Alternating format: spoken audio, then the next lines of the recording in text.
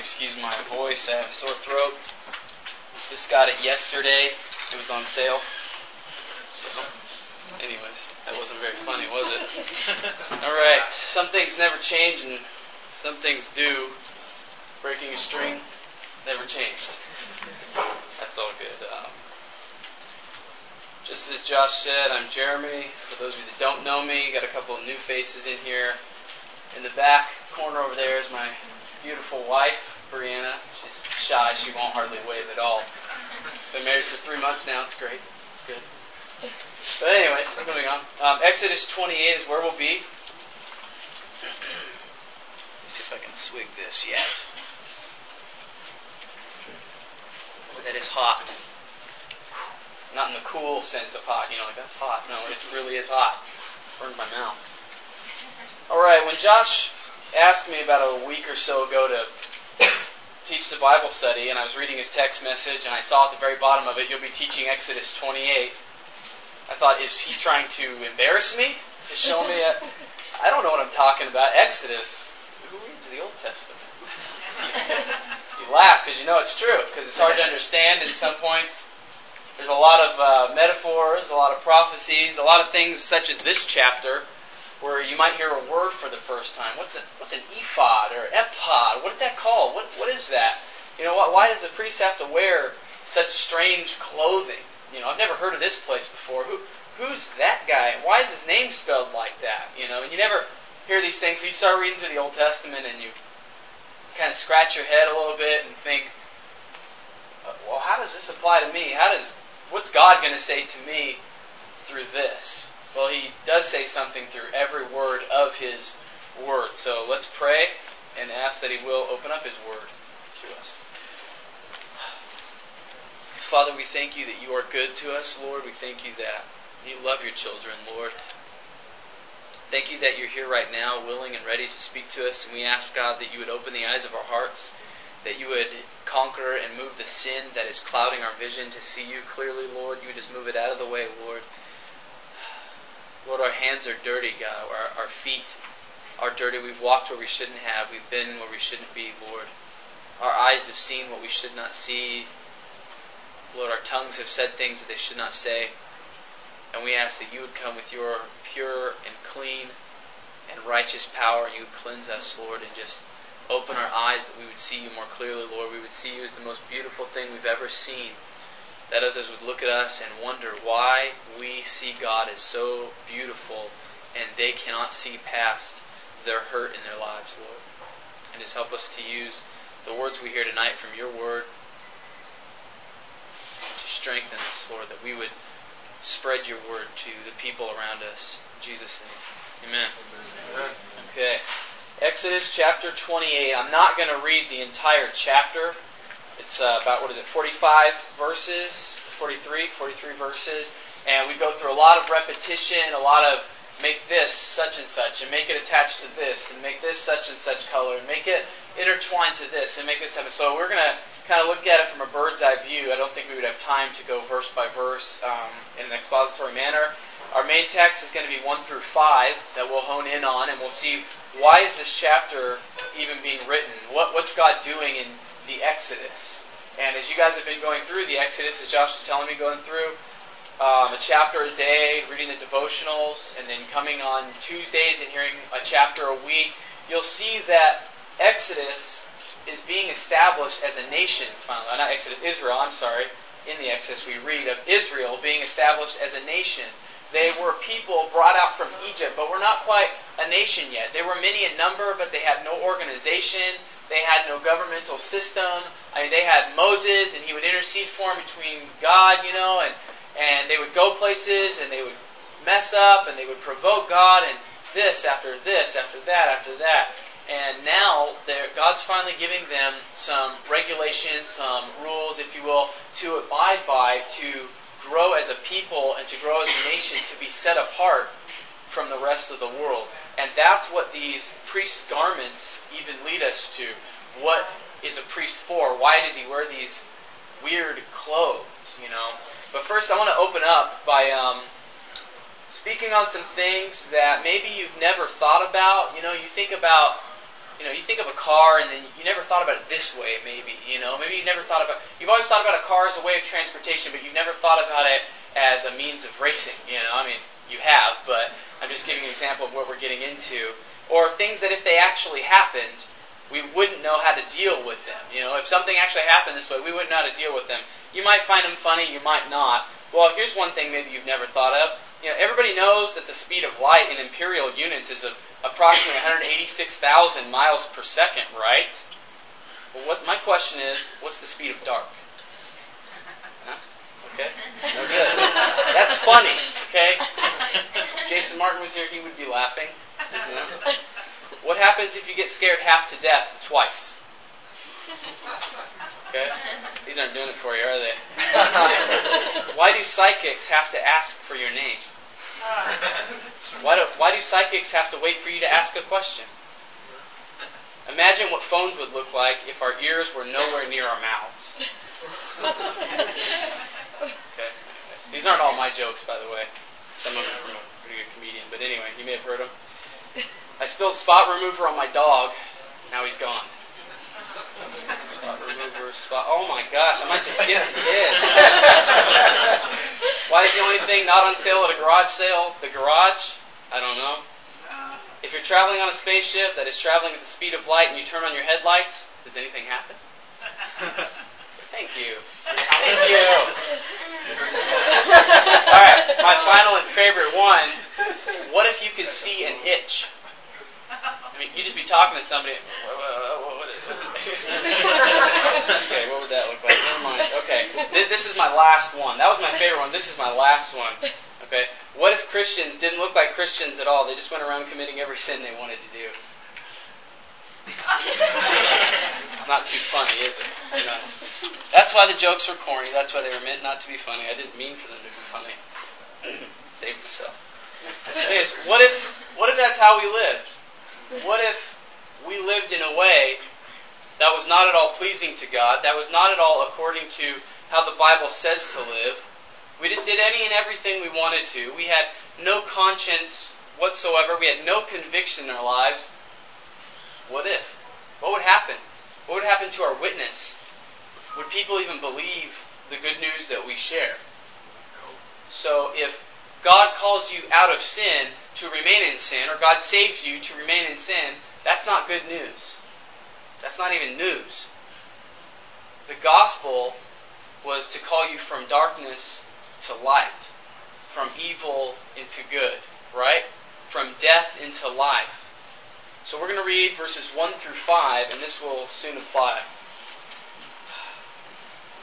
The Lord speaking, He says, Then bring near to you Aaron your brother and his sons with him, from among the people of Israel, to serve me as priests, Aaron and Aaron's sons, Nadab and Abihu, Eleazar and Ithamar. And ye shall make holy garments for Aaron your brother, for glory and for beauty. You shall speak to all the skillful, whom I have filled with the spirit of skill, that they may make Aaron's garments to consecrate him for my priesthood. These are the garments that they shall make: a breastpiece of ephod, a robe, a coat, a checker work, a turban, and a sash. They shall make holy garments for Aaron your brother and his sons to serve me as priests. They shall receive gold, blue, and purple, and scarlet yarns, and fine twined linen. Verse 1 we read, Bring near to me Aaron your brother, bring near to you Aaron your brother and his sons with him, from among the people of Israel, to serve me as priests. What's the reason they were to be brought? They were to be brought to serve God as priests. Aaron and his sons, Nadab, Abihu, Eleazar, Ithamar. The calling of Aaron and his sons is into the priesthood, to be the first, if you will, priests of the nation Israel, to serve as priests. So then the question becomes, well, what is a priest for? Before you even get into why do they wear these silly-looking, as we would think, garments, what are they even there for? Why is Aaron's calling now a priest? This is the official establishment of priests from generation to come, generation to generation to generation. Every priest you'll read of came from Aaron's family bloodline. It was only by birth that you could become priest. Okay? Hebrews 5, 1 through 4 explains this in very plain terms for us. What is a priest for? For every high priest is chosen from among men, is appointed to act on behalf of men in relation to God, to offer gifts and sacrifices for sins. He can deal gently with the ignorant and wayward, since he himself is beset with weakness. Because of this, he is obligated to offer sacrifice for his own sins, just as he does for those of the people. And no one takes this honor for himself, but only when called by God, just as Aaron was.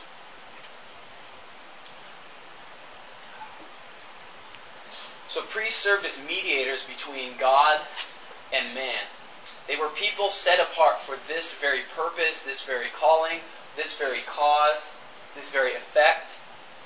Their job was to mediate, to act on behalf of men in relation to God. Priests would go into the tabernacle, they'd offer sacrifices for the sins of men. And the reason they could relate so well with the sins of men is because they too were beset with weakness. They too had flaws, they too had faults, they too had sins. They had their good days, they had their bad days. Paul House puts it this way: Aaron and his sons will mediate God's presence by removing the sin barrier between the unfailing holy God and the unfailing imperfect human race. I want to touch on a quick subject really quick before we get into our personal application. You guys ever, the Catholic Church, you ever seen the Catholic Church, how they have their priests, they have the Pope, they have their bishops, they have, and so forth, other leaders, and they do wear some of those garments. And I used to think, where did they get the idea to wear the garments? That's such a turn-off to the world to flip on the TV and see some guy singing some hymn you can't understand because it's in Latin, wearing this green robe with this white stripe down or this red hat. What's the deal with that? Well, this is a big place where they draw it from. They draw it from the priestly garments of the Old Testament. There's some Catholics that will turn around and school you and talk about the priesthood and how they're supposed to wear this and bam, bam, bam, bam, bam, and wear these garments. But they've missed it.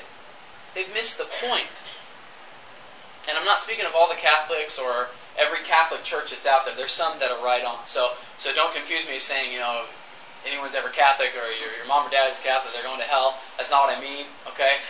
We're talking on a specific subject about specific ones within the Catholic Church.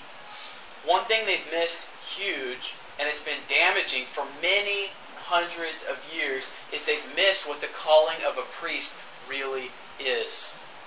And who really is to be a priest, and who really is a priest. They teach this way. They teach that if you go to church and you listen to the Catholic priest, whether he's teaching in Latin or he's teaching in English or whatever he's teaching in, and you go and you learn your catechism and you get baptized and you pay your money and you attend your certain amount of classes you have to attend, that they'll have your back when it comes to the judgment of God. When it comes to bringing you into heaven, the priest will stand between you and God for you and will mediate this system, because that's exactly what Aaron was called to do. That's their reasoning. Aaron was called to stand in the gap between the nation Israel and anyone that joins them, between God and man. He would offer the sacrifices for them. He would ask for the forgiveness. And that's what they've done. They've done the exact same thing, just they've twisted it. And it's damaging many people. I know people like this. They'll tell you religious deals. They'll tell you, colors of Christianity. They'll tell you, reasons about Jesus and stuff like this. But then they live like hell. They have no witness to their testimony. They look like everyone else that you see. They don't look any different. But their whole reasoning is, I go to church. That's what I do. That's what we do. We're American. We go to church. We listen to the priest, and hey, I'm right here with God because I got my priest. That's not what the deal was. The priest went on behalf of penitent people sorry for their sins, people who had disgraced God and yet wanted to turn back to God, but yet could find no way. The priest would be that mediator. And just a couple of verses ahead, before chapter 5 in Hebrews, we find in chapter 4. Now we don't need a priest other than one. We have a great high priest, one who will mediate between God and man for us. Hebrews 4:14 through 16 says, "Since then we have a great high priest who has passed through the heavens, Jesus, the Son of God. let us hold fast our confession. For we do not have a high priest who is unable to sympathize with our weaknesses, but one who in every respect has been tempted as we are, yet without sin. Let us then with confidence draw near to the throne of grace, that we may receive mercy and find grace to help in time of need. We have a priest. We have one who will stand in the gap for us between God and man. The one who bridges the gap, if you will. But here's the catch. Are you His? And that's what you can ask anyone who goes to church. Are you His? Or are you your churches? Are you your priests? Are you your pastors? Are you your teachers? Or are you His? The only ones that Christ will stand in the gap for are His children. There's no gap standing for a non-believer. There is no I'm like this with God for a non-believer. And for some that's hard to swallow. Well, I don't like that. Well, that's wrong, because that would mean that Jesus is what? The only way to God. And that is controversial as all get out today. When you go up to speak to someone, as Joshua was just talking about, what is that, a homosexual atheist? Yeah. Okay? Go to speak to somebody like that, they've got all their beliefs about why God doesn't exist, or all their beliefs about why they are the way they are, and to look at them dead in the face and say, Jesus is the only way to God, do you know what you're saying? You're wrong. You're dead wrong. Literally, dead wrong. You're dead in your sins and your trespasses. You're not alive in Christ, and if you die, you will not enter paradise. Well, that shouldn't bother an atheist. Shouldn't, right? They don't believe in God. I guarantee you it will bother them. Something I've been watching a lot recently is atheist debate videos and things like that, trying to prove the existence of God. And it's amazing how fired up they get. It's amazing how mad they get. There is no God! Then why are you so mad?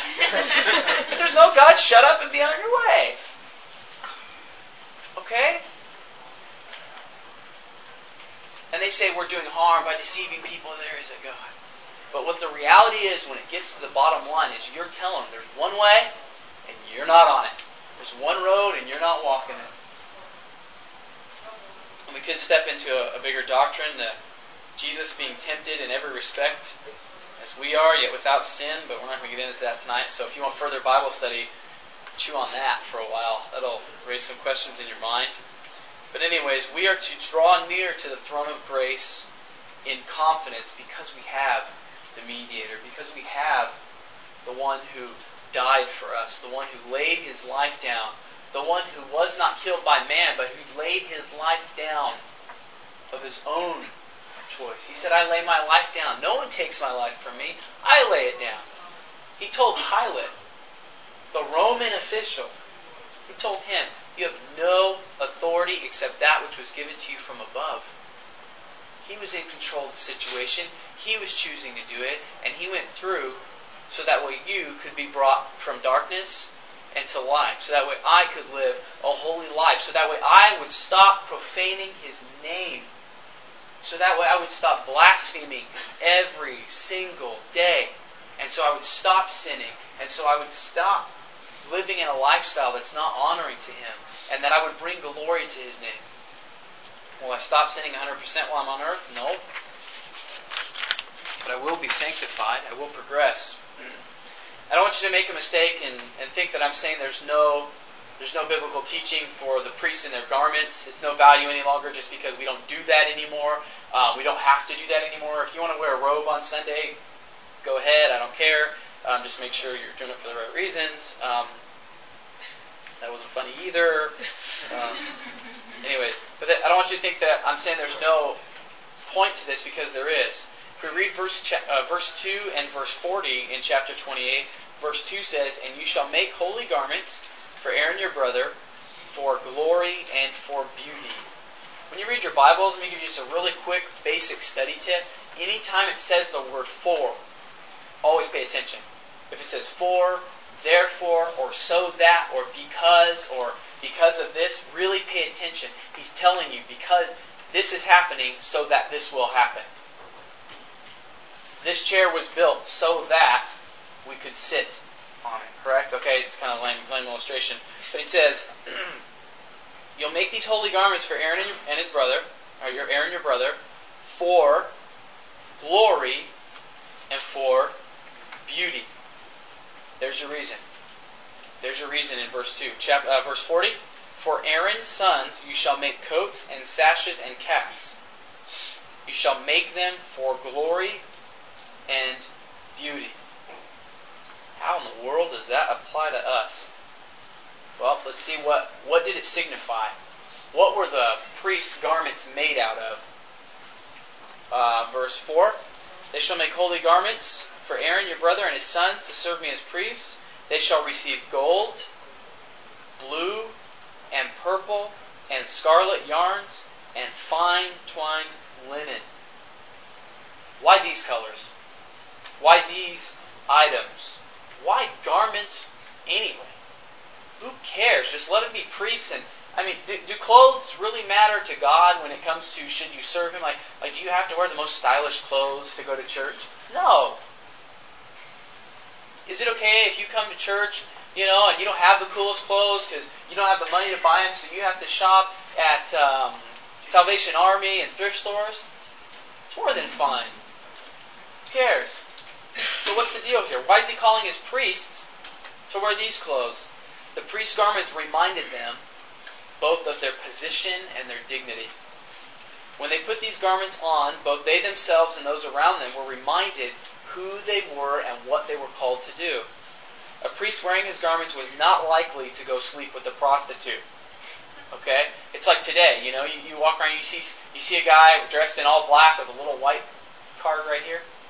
What do you think? Priest. Okay? It's a mindset. It grabs you. It clicks in the mind. These colors, these clothings were used so that way when the priest put on his clothing, it would be a reminder of who he was, what he was called to do. So how does that apply to us? Big deal. So they were called that way. But what does Romans 13:14 say? It says, we have clothes that we wear too. Or a clothing. It says, put on the Lord Jesus Christ and make no provision for the flesh to gratify its desires. Okay? Put yourself thousands of years ago in the priest situation. Okay? You put on the clothes. Just like we put on the Lord Jesus Christ today. You step outside the tabernacle, you go amongst the people of God, and a prostitute is walking around. Is she likely going to think that you're going to sleep with her? No. Why? Because she sees who you are, and she sees who you're called by. She knows by how you live, by the way that you act, what your testimony is. If you don't live and act in accordance with Scripture, then your only other choice is that you live and act in accordance with the world. And if you live and act in accordance with the world, what are you doing? You're befriending them. And I don't mean, does that mean you can't wear Vans? Because it's a secular brand, I guess I can only shop at C28 from now on. No, it's not what it means. It's a spiritual matter. It's the way that you live. It's what you do with your money. It's what you do with your time. It's what you do when you're home alone. It's what you do when you're out with your friends. What witness will you have if you live like the world? None. You won't have that witness. You will not live for Christ. Well, some of you right now, maybe you're thinking, so what? I'm so mad right now, it's not even funny. I don't even know why I'm here. I'm so burnt out on this God thing. I'm tired of hearing you up there saying you know what you're talking about. You're only 24. Who cares? You don't have life experience. Take it or leave it. God calls you to a holy calling. He's a merciful God. He's a God full of mercy and full of grace. Choosing to go with the world? Fine. If you do that, do you know what lies ahead for you? Death. That's it. Christ came to give life, and life abundantly. And if you're here tonight, or you know somebody who's just burnt out on Christ, spend 5 minutes with Jesus alone. Spend 10 minutes with Him alone. Just spend some time with Christ. Give Him your questions. It's okay to question God when you do it in a manner that is right, when you do it in a manner out of reverence and respect, when you are seriously hurting inside, it's okay to go to the great high priest and ask him to comfort you and ask him for mercy and ask him to show you why it's so important. Well, God, it looks like the world has so much more. They're rich, they're famous, they get all the chicks, or ladies, they get all the guys. They have all the coolest clothes, they got the coolest music, the coolest cars. I don't have anything. I follow Jesus.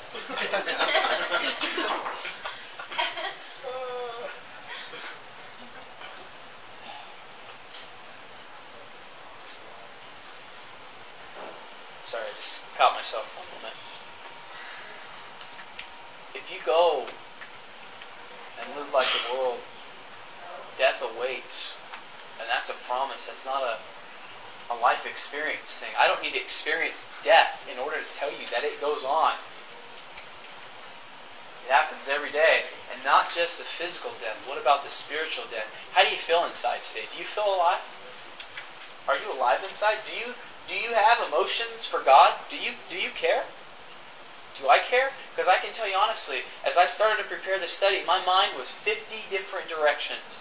What about this? What about this? And I'm not talking biblically, okay? I'm talking just life in general. Well, what about this at work? Well, what about this in life? Well, what about this with my new marriage? What about this with rent? What about this with such and such? What about this? I'm paying this bill. Everything. Everything to keep me distracted from focusing on the Lord and focusing on His love and His mercy and His compassion. And as soon as I got focused, as soon as I spent some time with Christ, I was alive. I was living again. Not that His salvation failed me, but I wasn't focused. I wasn't looking to the priest. I was letting my flesh gratify its desires. And not just, the huge, full of debauchery and drunkenness, and everything. Not even that stuff. I'm just talking in the normal ways. Your flesh wages war on your soul every day. Read 1 Peter. It's in there. Your flesh will wage war on your soul. Do you know what it means by war? That's a violent word. Our country is out in another country right now involved in a what? A war. What do they do in war? They kill people. So if your flesh is at war with your soul, what's it trying to do? It's trying to kill your soul. So you need to pick up your sword. Ephesians, right? You need to pick up the sword of the Spirit, which is the Word of God, and you need to fight the flesh. If you have no feeling left for God right now, and you're just high and dry, well, praise God that He brought you here tonight. I just hope that you would read, that you would get into His Word, that you would bow your knees and you would get into prayer and you would just focus on Him and you would cry out and open your heart to Him. Because He will come. What did Jesus promise? Anybody that comes after me, I will in no way cast them out. In no way cast them away.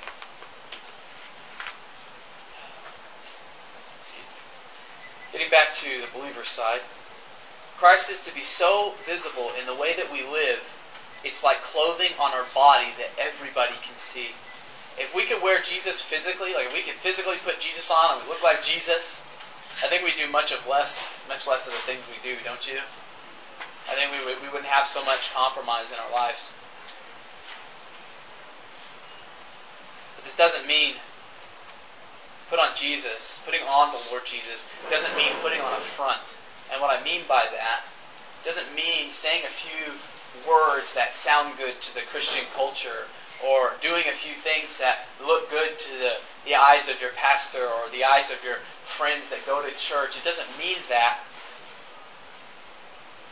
Do not fall into the trap of, well, I said that prayer. I've said that prayer. I've done that.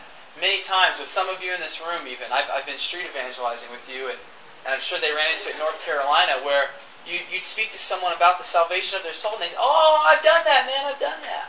What have you done? Oh, I prayed that prayer. What? What does that mean?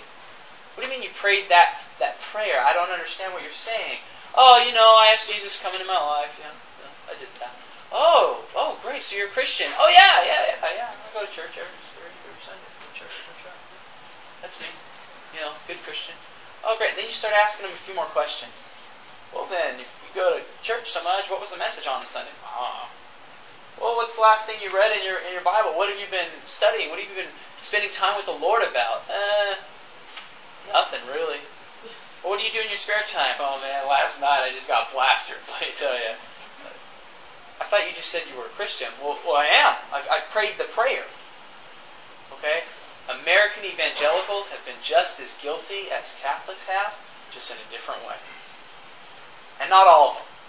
Again, not all of them. Going back to the Bible Belt, North Carolina, I've been there. One of the big things that they do is the association with the church, the filling out the membership card, the aisle, the everything, is they some of them make it seem like that's what it takes to get into heaven. Well, you're a member at our church, you're definitely going to heaven. No. No member of church, no going to heaven. Not for that. The closest thing we read to anything like that, and it's a powerful, awesome verses in Luke chapter 18. You read the tax collector who cries out to God, God, be merciful to me, a sinner. And Jesus turns and says, that man went away justified. That man left and went to his house justified. He went forgiven of every sin he'd ever committed. Because why? Because this man did not lean on the prayer that he prayed.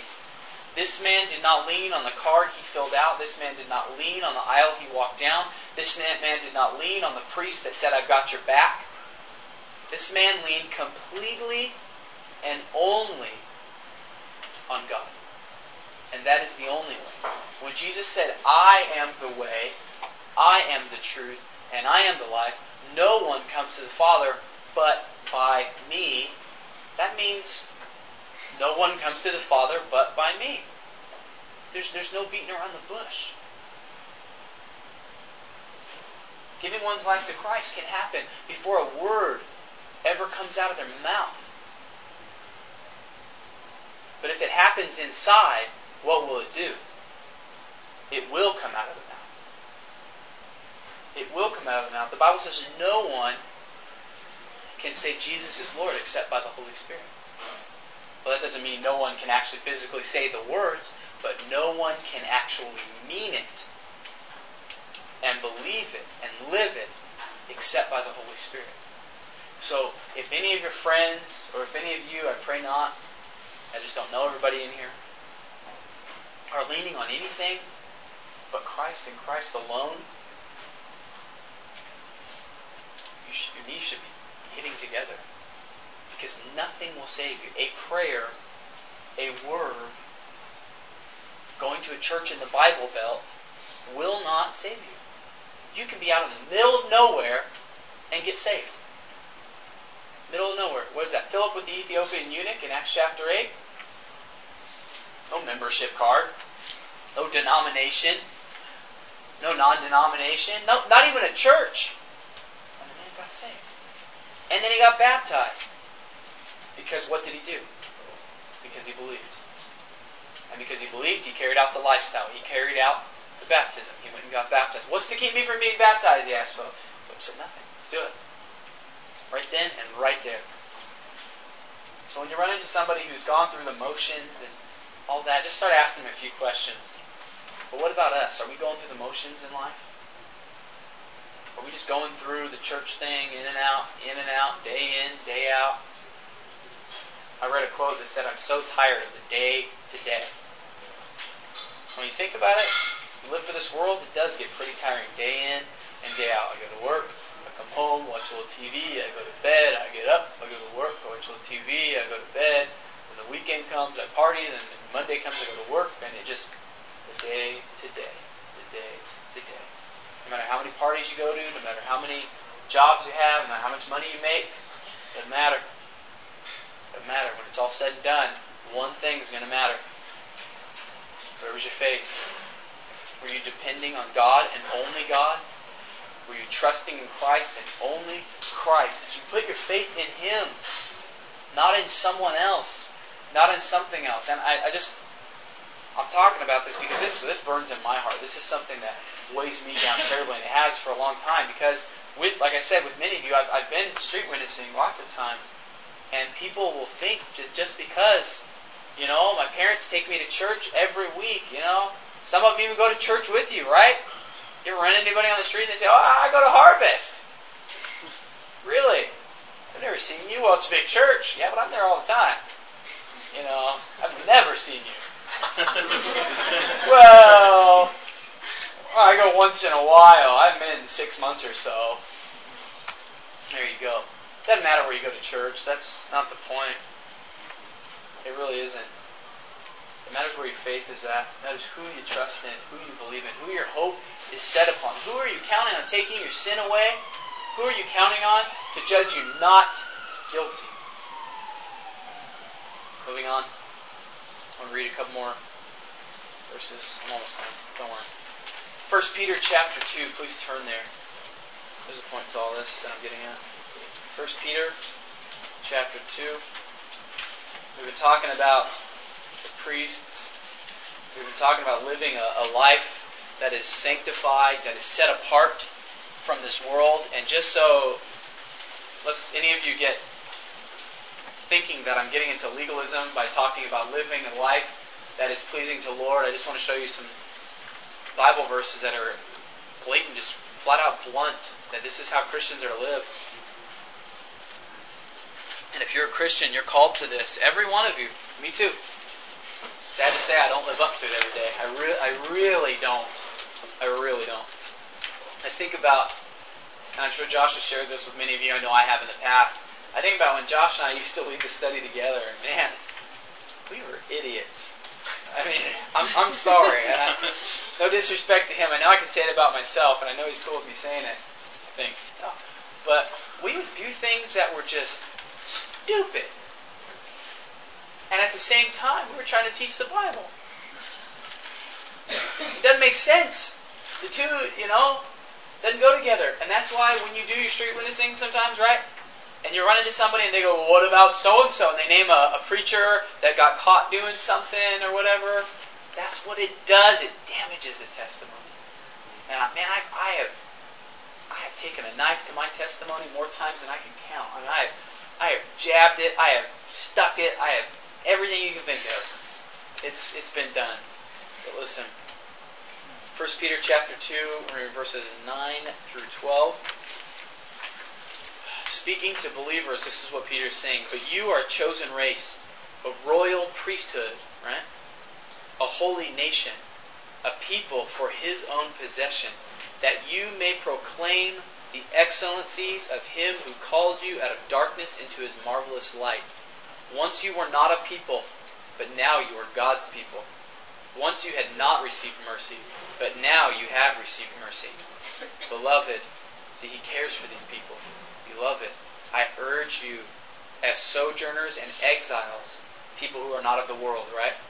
To abstain from the passions of the flesh, which wage war against your soul. Keep your conduct among the Gentiles honorable, so that when they speak against you as evildoers, they may see your good deeds and glorify God on the day of visitation. Man, there's a big end result there. He said that. He said so that.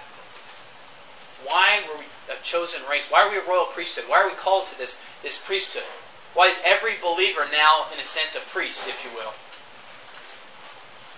That you may proclaim the excellencies of Him who called you out of darkness into His marvelous light. Evangelism is about proclaiming the excellencies of Him. That's what we were called to. Every one of us.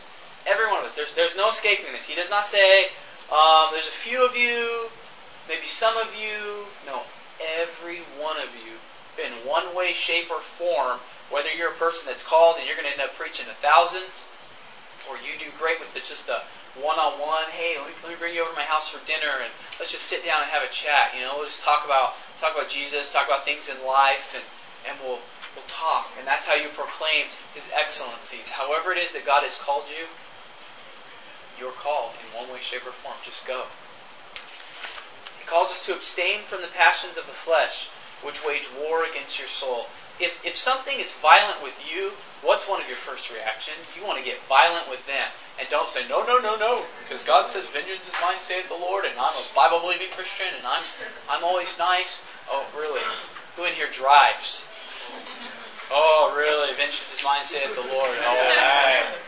Yeah, I'm sure none of you have ever been tempted to ram the car in front of you, cut them off, make a nice hand gesture that's not so much a peace sign, one less finger.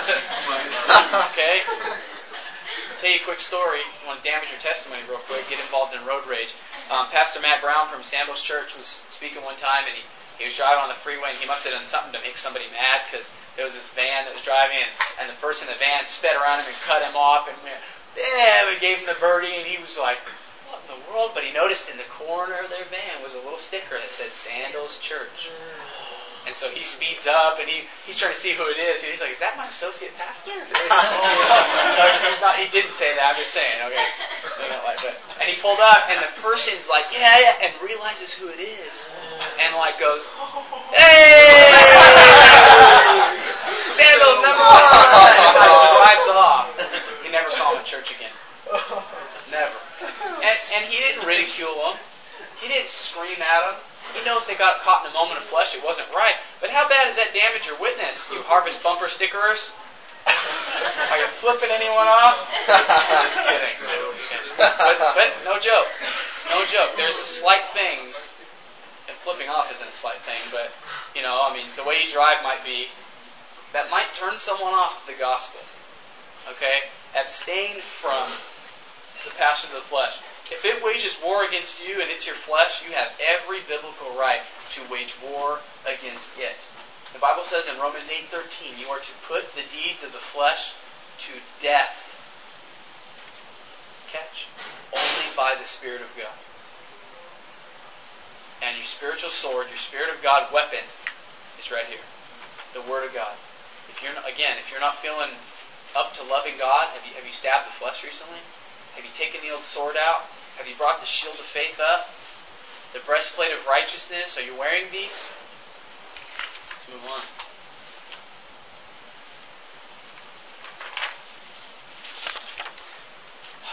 Verses 3 and 4 in Exodus 28, if you want to turn back there.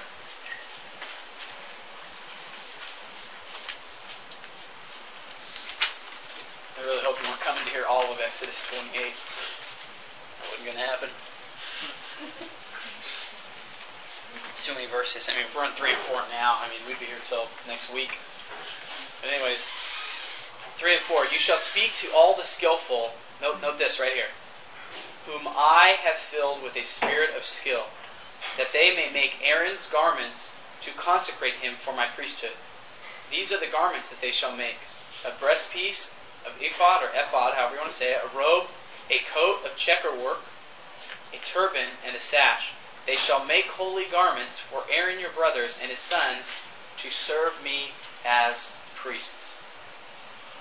God reigns supreme, and He's given His gifts or skills to each and every person. He's given different gifts. And note, to these people, He gave them these gifts. They weren't just skillful because, I'm just good at it, I practice. No. God gave them those gifts. Those gifts were picked out for that individual person. That calling was picked out for that specific person. So what's your calling? What are your gifts? Maybe you have many gifts, and you're gifted. You can talk to people, and people listen. Maybe you have the gift where you just pray like no tomorrow. Maybe you have a gift in worship. Many different gifts, many different believers. How are you using your gift? He said they're to use their gifts to benefit Aaron and his sons for the priesthood, so that they would serve him as priests. Gifts are always to be used to serve God. But be careful. We're getting close to closing right here. How do we serve God? We're a royal priesthood, right? We're called to live holy lives. We're called to do these things. How do we serve God? How in the world do you serve God who has everything? I beat my head against the wall thinking about this before. Acts 17:25 says this, "Nor is he, God, served by human hands as though he needed anything, since he himself gives to all mankind life and breath and everything." So how you're not supposed to serve God? As if he needed it. You're not supposed to serve God as though he needed anything. Because he is the creator. He owns it all already. He knows the outcome of everything already. He gives you breath. He gives you life. He gives me breath. He gives me life. What are you going to give to God that he doesn't already have? Nothing. So how are you not supposed to serve God? By serving him as though he needs it. Because you're blaspheming when you do that. You're saying, God, you are insufficient. If I don't give this to you, you won't have it. And God is sufficient. He's not insufficient. Jesus also said, I came to serve, not to be served. Well, I got a problem here. The Bible tells me I'm to serve God, but then turns around and tells me he's not served. He didn't come to be served. Or he came not to be served, but to serve. I came to serve, not to be served. What's the contrast here? What were Aaron and the priests doing? Serving God. He doesn't need them to do this. He can do it if he wants to by rocks. He said he'll make rocks cry out. He used a donkey. He spoke in the stillness. He's many different methods. He can use anything. He doesn't need us. First answer to the question. This is how we serve God. Take note of this. First, when we serve God, we must go in as the receiver and never the giver. When you're going to serve God, you're going in to receive, not to give. This is what I mean. There's nothing you can give God that he doesn't already own. God does not need our help with anything. I'm drawing this from Acts 17:25 and also Hebrews 11:6. Hebrews 11:6 says this, "And without faith it is impossible to please him. For whoever would draw near to God must believe that he exists and that he rewards those who seek him." When you go after God, he will always be the one who does the rewarding. And we must believe that we will receive the award or the reward. We go after the one who blesses. We don't go to bless the one to bless him. He blesses us. What can we give him? Nothing. He has it all already. So you must go to God believing. You must seek God believing that he exists and that he's a rewarder of those who seek him. You must be the receiver. If you go to God for salvation as the giver, God, I just give you everything. I already have it. Thanks. How about you receive it? God, be merciful to me, a sinner, is what the tax collector prayed. And Jesus himself said, this man went away justified. He came to God as the receiver, not as the giver. Our King is King, and he is the King who gives. And we are the servants, the humble servants, who receive. We don't deserve it, but he gives it. There's an old catechism, many of you may have heard it. It says the chief end of man, or man's end, the ultimate result of man, is to glorify God by enjoying him forever. Some have said we most glorify God by enjoying him forever. God is most glorified in us when we are most satisfied in him. When we're happy in God, that shows so much more to the world. Christians who walk around, I just hate my life sucks, I don't have any money, and this and that. That's not appealing to the world. They got those same problems. But when you go to God and you know that he is the rewarder of those who seek him, and you've taken that problem to him, and you've given it to him, and you said, God, it's in your hands. You own everything. Do with it what you will. And the world sees you looking like that. Atheists are not, they cannot deny something is different about you than about them. Why don't we worry about money as Christians? Maybe we do. But why shouldn't we? Because we have the great giver. Why is it okay to overspend when you're giving it to God? Why is it okay to give extra of your time? Why is it okay to give extra of your life, to give extra of your money? Because it's not extra. It's not extra. It's a drop, if that, in the bucket of what God has already given to us. And it's okay if you run out of money serving God, because He is the supplier. His barns are never empty. His bank account is always overflowing. His bank account is always getting more and more and more. If you follow up the ladder, it just keeps getting more and more and more. He can do anything He wants to. The second way we serve the Lord, and it goes right with the first, is by serving the church.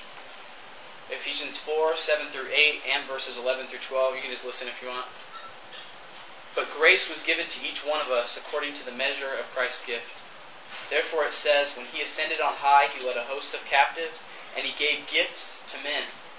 He gave the apostles, the prophets, the evangelists, the pastors and teachers. Here's the reason. To equip the saints for the work of ministry, for building up the body of Christ. We're all called to some form of ministry in some way or another. Maybe not necessarily ministry, like full-time ministry at a church or in a mission field, but do you minister to your family? Are you ministering to the body, to the church, in any way that you can? Are you going to minister tonight?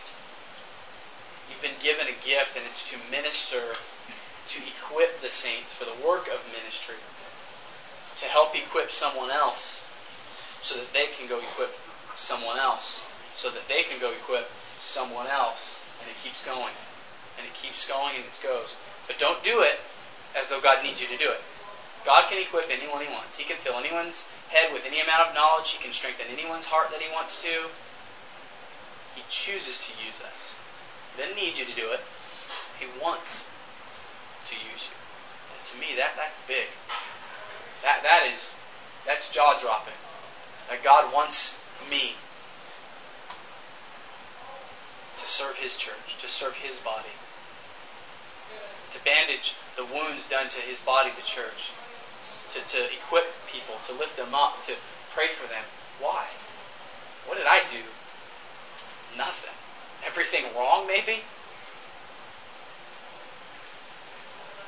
Knowing what we already know about not serving God as though He needs something, it's safe to say that the reason we bless others is so that we too will be blessed.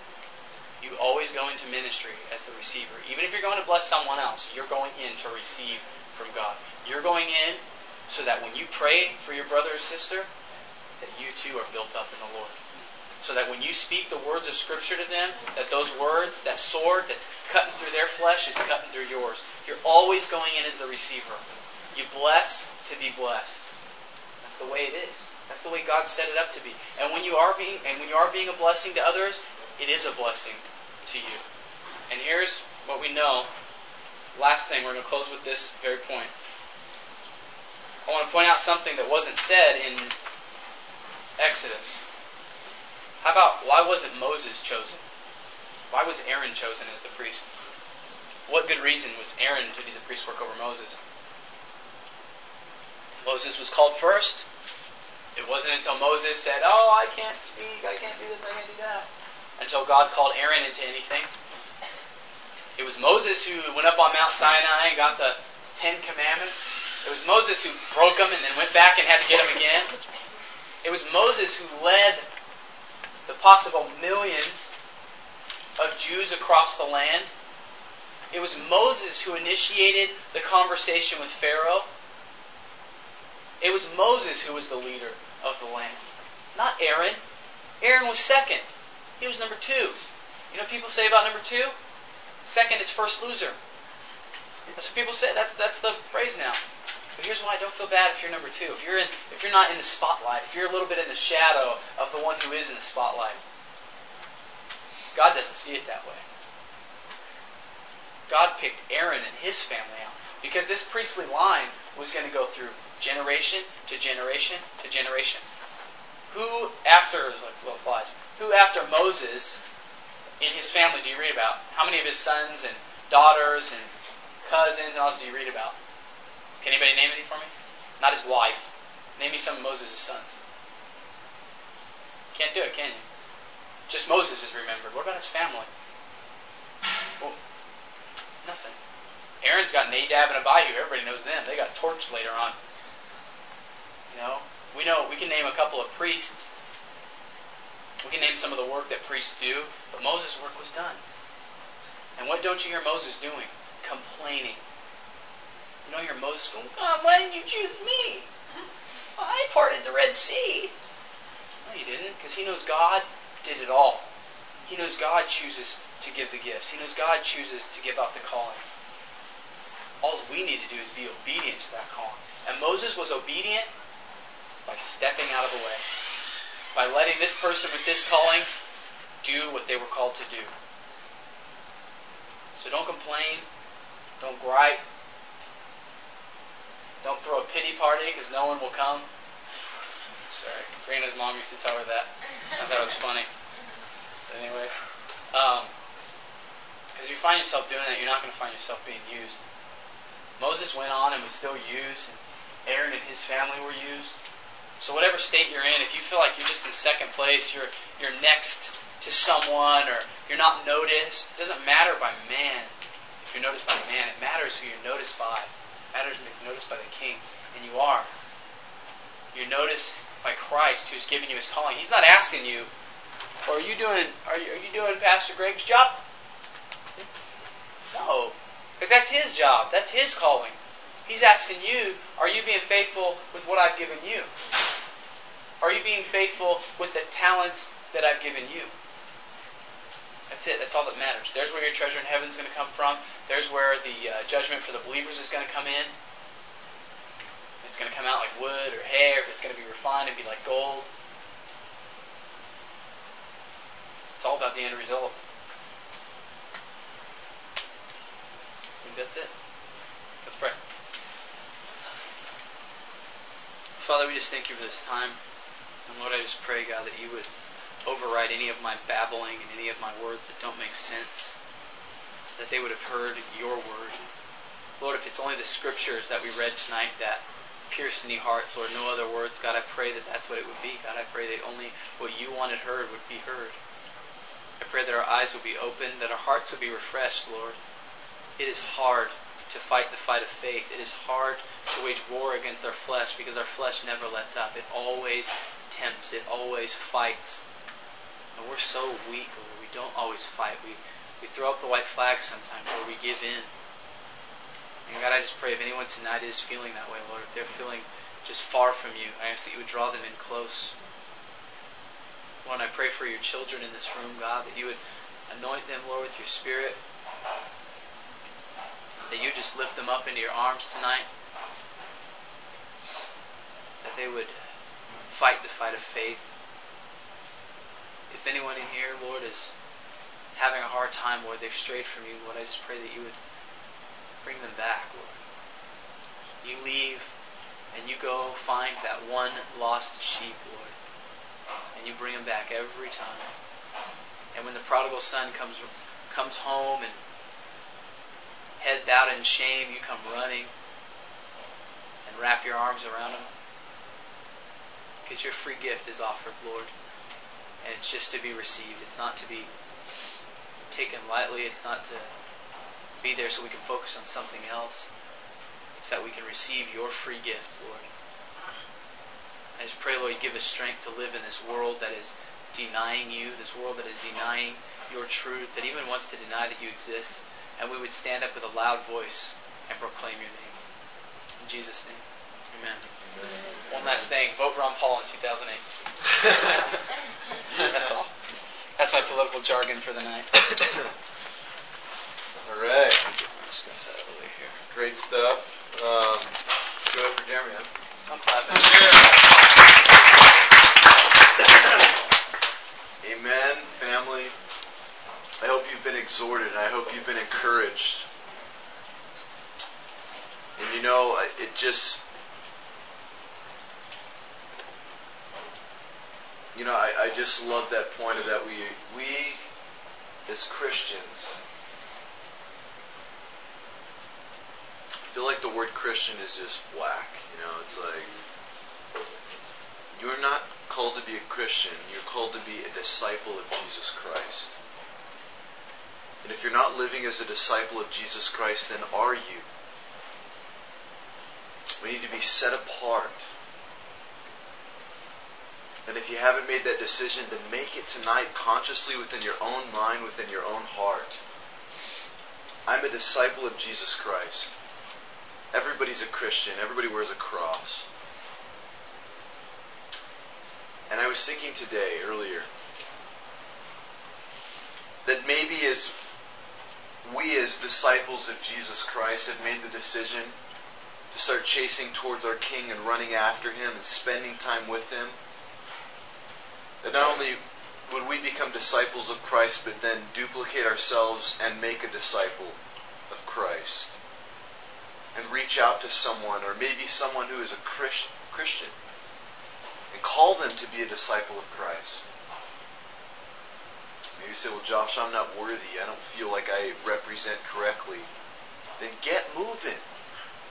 Step it up. Make a decision in this moment right now. Let your heart be pricked and changed today, tonight. God forbid that we say that we are Christians and follow the King, but never live the life set apart. That people would look at us and fall on their face and say, there is a God, and I want to serve Him. Are people looking at your lives and saying, please disciple me? If not, then maybe there needs to be a change. I want you guys, family, I want you guys to be discipling people. I want you to be wrapping your arm around them and pouring into them. And if you feel like your life is not worthy, that's good, because it's not. But if you feel like you're not representing correctly, then start. Become who the King has called you to be. Me too. Amen? Amen. You know, what was that statistic, dude? I remember way back when it was like, if Billy Graham went out and evangelized and led like 1 million people to Christ every month or something, it would still take like 1,000 years for the entire earth to come to know Jesus. But if each person, each one of you, discipled, I think it was, 2 people, and they discipled 2 people, and they discipled 2 people, and they discipled 2 people, that the earth would be changed in like, I think it was 30 to 50 years or something like that. The entire earth would come to know Christ. Do you understand what you and me could do if we just reached out? If we just start, there's a calling. There's a new calling, I believe, on the verge for this generation. And it's not calling people to be, are you a disciple of Jesus Christ? When I was in North Carolina and I was saying that to people, they were just like, no. I mean, I go to church, but I am not a disciple of Christ. I understand what that is, and I am not that. And I want to be that. Then make that decision. You change in your own heart and your own mind. Maybe we need to point at our own selves first and make that decision, and then I encourage you and give a shout out to you tonight to go and start doing that to the people around you. Oh, you're a Christian, huh? Do you follow Jesus? Are you a disciple of Christ? No. Well, there you go. Many will say, Lord, Lord, and will not enter the kingdom of heaven. That's a scary thing. So, be refreshed tonight, man. Meditate on these things that have been shared. Wasn't that great? If the Lord spoke to you, then talk to Him about it. Hey, do you remember the things that we prayed about last week? Specific thing that God had shared with us individually and asked us to do. If you did not do that thing, what are you doing? Step out and do that thing that God has asked you to do. Step out and do that thing that you felt the tug on your heart to do. And if you have, then long live the King. And continue. Let's ask the Lord to speak to us as we leave this place and to continue to do a work in us. Amen? Amen.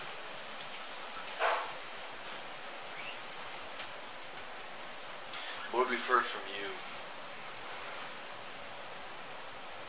And we ask that you would change us. And that you'd make us who you want us to be. Please. Press deep on our hearts. Convict us, Lord. Prick us. Do not allow us to stay the same. I'm sick of being the same, Lord. Help us to move forward. Help us to be encouraging the people around us. And Lord, help our lives to truly convict by the way that we live. That people would see a different garment on us.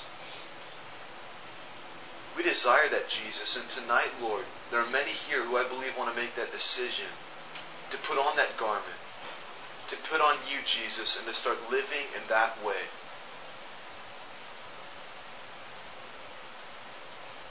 If that's you making that decision, just talk to Jesus right now. As I pray, please agree with me. Father,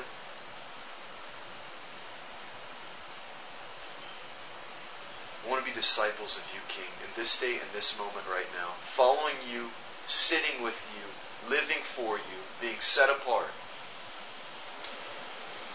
We need your help. Can't do it without you, Jesus. Not even going to try without you, King. Need you to hold my hand. Need you to walk with me my moments, step by step. At work, Lord, at school. In my family, Lord, I need you to help me, King. So, Father, we reach out to you tonight. And we thank you that you've heard our prayers and that you're going to do a great work in us. Help us to see the fruit in our own lives, that we'd be encouraged. Help us to see the results tomorrow morning as we wake up, fresh and new, ready to live for you, King. So we dedicate ourselves to you the best that we can.